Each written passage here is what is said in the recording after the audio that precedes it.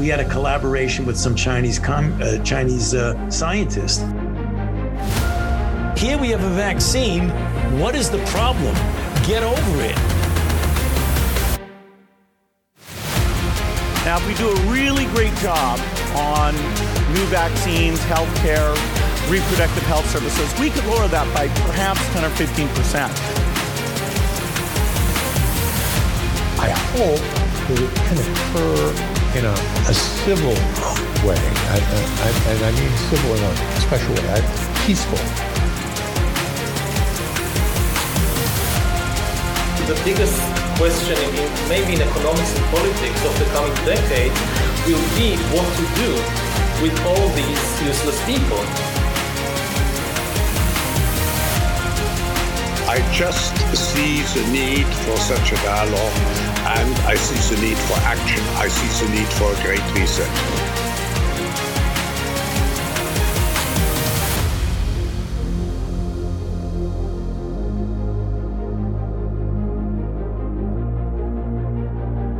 We are 45 months into 2 weeks to flatten the curve. Thank you for joining us today. I'm Johnny Emerson alongside Ned for a short, non-political, we always hope for those, don't we, podcast. Ned, how are you? I'm fine, mate. It's good to be back. Got to stay positive. And yeah, I enjoyed the last round table because everyone was there, and I just thought, just do a nice, easy slip into the new year and do a non-political. Because when you rang me up the other day, I was actually thinking about memories and stuff. And there's a place where I call South Georgia, and it's like Christmas, New Year. I said it's a point of reflection, but South Georgia is an awesome place of reflection because if anyone's actually been there, it's like an accumulation of whaling stations between glaciated areas, so they're cut off from each other as such. And in the heights, obviously, in the height of that, hunting the whales and everything for whatever they wanted them for. Obviously, it didn't become cost effective, and they nearly whaled the whole lot out, and they just up and left. And it's like a monument to what man is capable of in stupidity just for greed. And if you go there now, it's like it's you go to the shore. Yes, you've got your elephant seals, you've got some penguins, you've got your fur seals that want to eat penguins, but you've got these copper boilers, these propellers waiting to be put onto ships if they break, and they're just sitting there. And there's I think there was two actual small whaling ships that were in there. One's very sunken now, and the other one was sort of, and it was called the Petrel. That just sits there. All the massive lays, all the huts. Even if you go into the place, you see it looks like they've just got up from their meal and just gone. They were told to leave, and all that already. Oh, you've got the reindeers there, because man, actually, the rest of the indigenous animals that man didn't sort of bring with him, he obviously wanted something to eat, and of course they introduced deer. And yeah, reindeer were a big thing where they would take them around. And the thing is, we have to go and cull the herds, otherwise they'll eat themselves out of all the grass and everything, and they will just then die. So go there, cull them. And the nice thing about it is, if you go in the company and you go there and you cull the herds, and so that they can survive, you actually learn how to skin them, and obviously there's some very nice meat and some good eating going on as a side turn to it. But yeah, I've been there in the summer, I've been there in the winter, but to actually see the place and the wash of bones that are still coming up, whale bones and stuff that are still coming up, and the reflection is, we nearly done. We got to a very, very close point where we caused irreparable damage. And I think, and obviously, if we look at it, there's a word called trophic cascade, which we learned from studying whales. The thing is, at the moment, we still have corporations and people. I mean, I love whales. It's not just because they're whales and there's a great thing and people say save the whales or whatever, but there is a massive reason to this. And trophic cascade is where, like, it's part of what they call a dynamic equilibrium, where everything's balanced. And we nearly created a massive imbalance. And whales, they say, well, what do?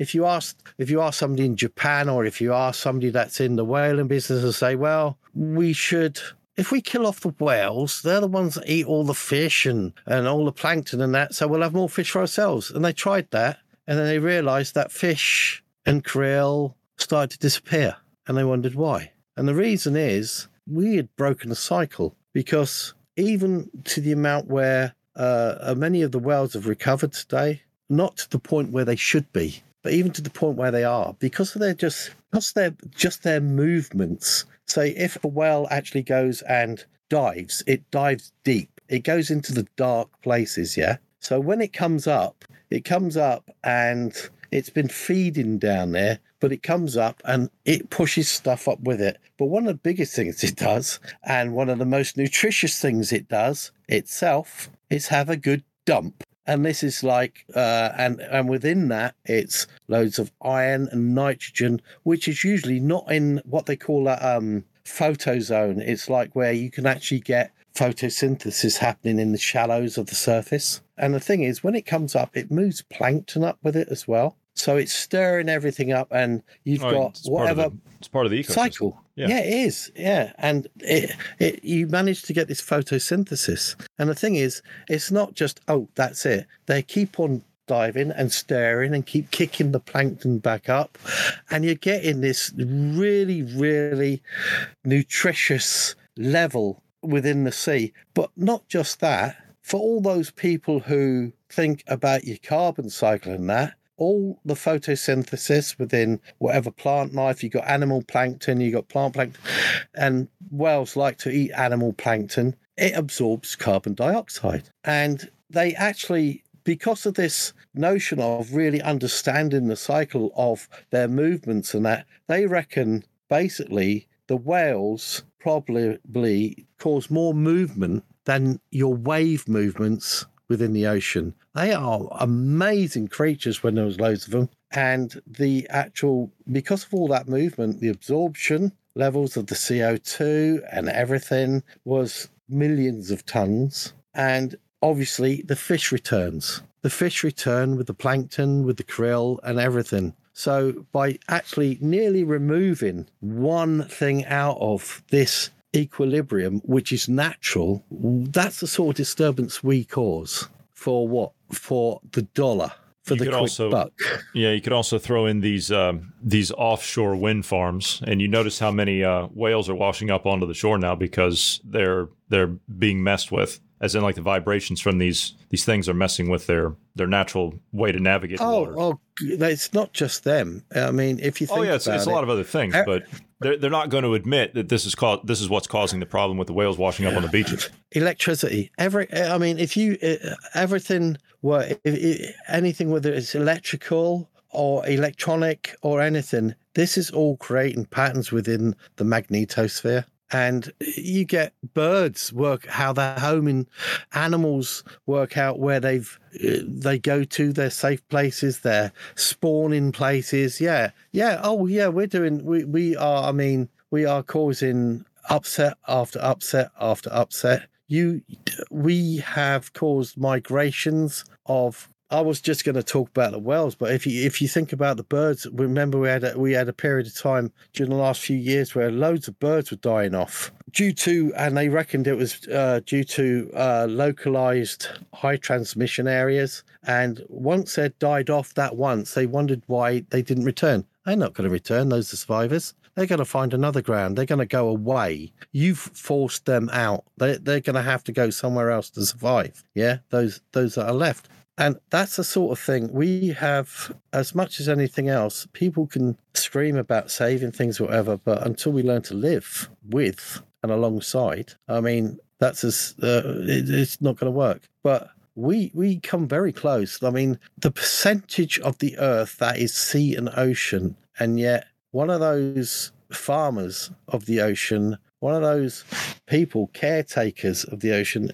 are the whales. And they're a massive thing in this cycle. And we nearly made a massive mistake. And we should leave them alone. We can find products to replace what we get from them. We don't really need to do what we do. Yeah. And okay. This is, I mean, remember, everything comes from taxpayers' money. If instead of subsidizing everything, pay and close certain firms down, close the whaling systems down, give somebody enough money so they can live comfortably, use your taxpayers' money in the right way to some degree. I mean, sorry, it's very hard not to get political, but that'd be a nice way to use our money, would it not? That's the way I look at it. We have the potential to rebalance. We have the responsibility to rebalance. All those things we love to see. I don't want the future generations just to see what used to be on YouTube and just be a memory. You know, I want the young people of the future to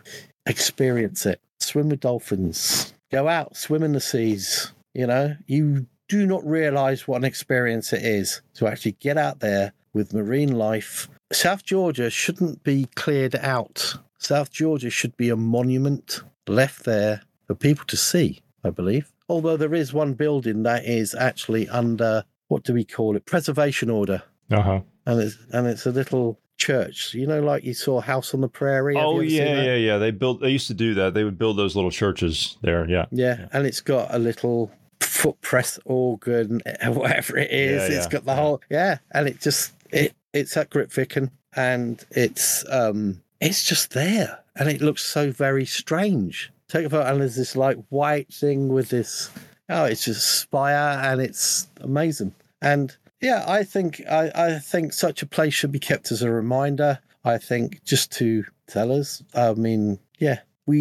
remind us that we I don't know. We are stewards. We're meant to be stewards. Let's look after it. Well, the problem is I don't want to get into the politics of it, but the problem is that you've got these slugs, for lack of a better term, in like the United Nations and in Davos and stuff, that they just want to they want to hijack the entire thing, and they know better, and they're going to fix things, and they're going to manage things. And I mean, if you look at the 17 Sustainable Development Goals, it's taking over everything you're talking about, all of it. And then you talked about the water thing last week. Yeah, you see what I mean? You're talking about being good stewards, and these people are nothing. They can't even manage a lemonade stand. I know. It's infuriating. They don't care. Everything has its price.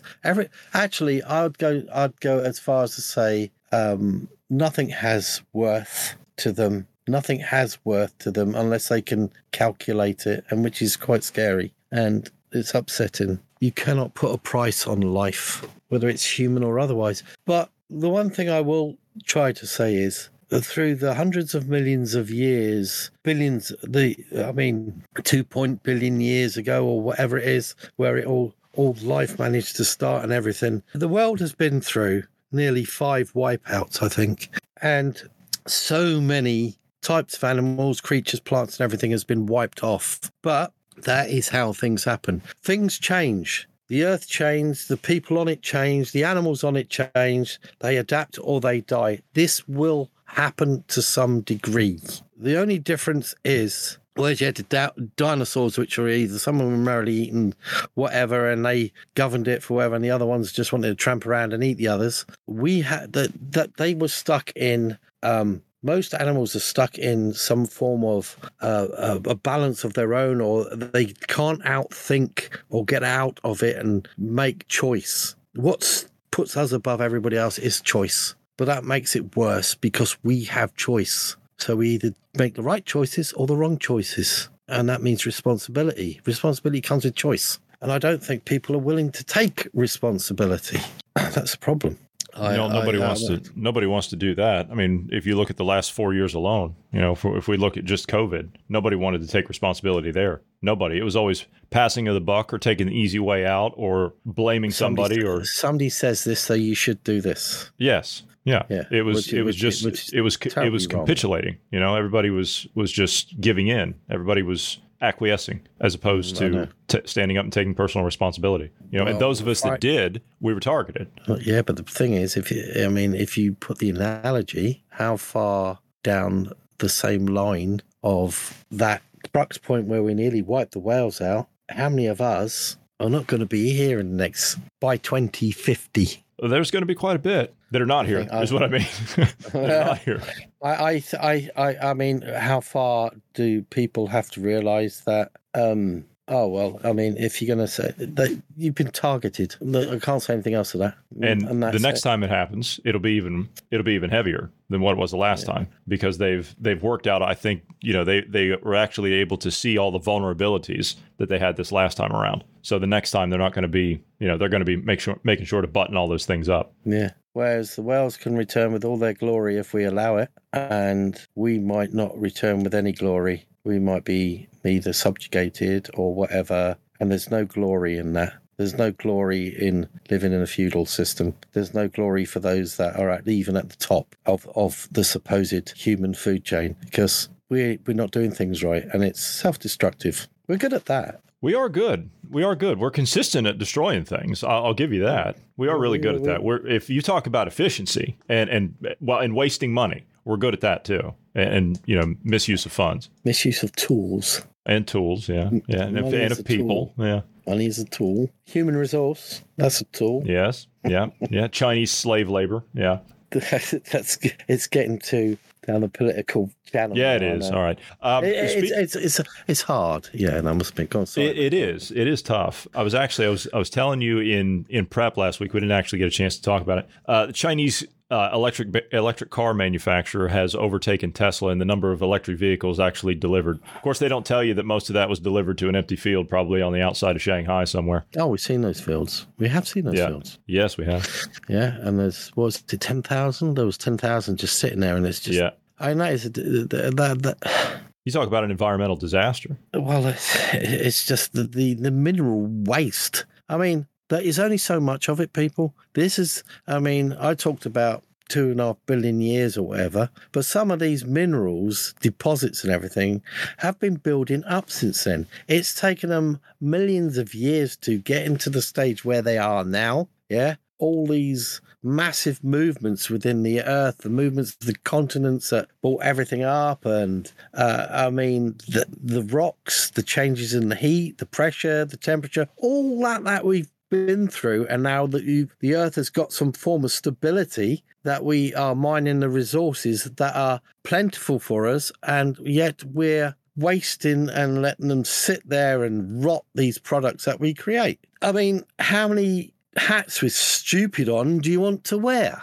I mean, yeah, it is a dunce cap. It's just, I mean, the amount of dross or stuff that's just the mountains of stuff that's lying around, and it's all on, and it is corporate idealism. Create a new thing, sell it, get it out there, and then what have you got in your high street? Cheapy shops. Why have you got an endless amount of charity shops and cheapy shops? Because there's warehouses of products that haven't been sold at the proper price, and they're all in these shops now. It is just overkill. It is just ridiculous. And I don't understand the mentality of it. It just does not make sense. It makes perfect sense if you have been one of these yes people that Marty was talking about. You've been brought up through the system, and you're a good bobblehead, and you just do what you're told. Yeah, but they're desk jockeys. They're not actually doing a job. They're not actually creating anything. No, well, the people above them aren't creating anything. Exactly. They're not actually creating anything. It is just an endless... It's like the carbon capture devices. Yeah, it's business meetings. This is why, okay, I've given up on non-political. This is why they jet around. This is why they need carbon capture to justify their jetting around from one business meeting to the next, and just moving around in these tea parties and whatever, because what are they actually creating? What are they actually generating? Other than, in a positive way, not a negative way. Think of a positive thing. I could sit here for a day and you wouldn't come up with one. The only thing they're actually creating is, I think they're creating job security for the private jet maintenance crews and the pilots that are going to fly them around, and which will have to be unvaccinated. Yes, and the. What's it called? The jet fuel that they're going to be using. So there's a lot of job security there for that. Which how many negative loops have we got within that system itself? All of it, yeah. Yeah. Well, this is it. It's just ridiculous. It's not sustainable. It is sustainable. No, they champion it as sustainability. Oh yeah, they push the sustainability routines, whatever, with whatever crisis they want to do. Yes, and it's always taking action on everything. Everything is action, action, action. It's a good Marxist slogan, by the way.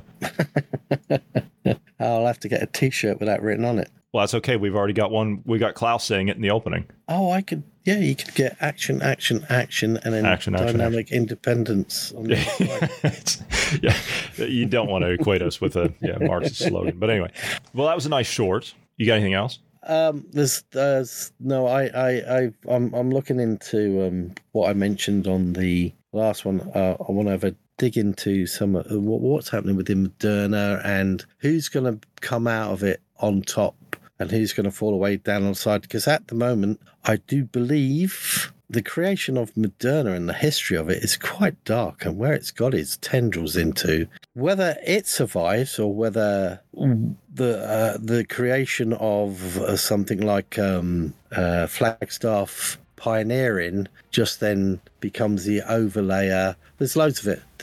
It's just looking into it. And of course, within the UK and the US, this is where it's been established quite firmly. It seems to be us too. And I really don't. I think these are the footholds of the future.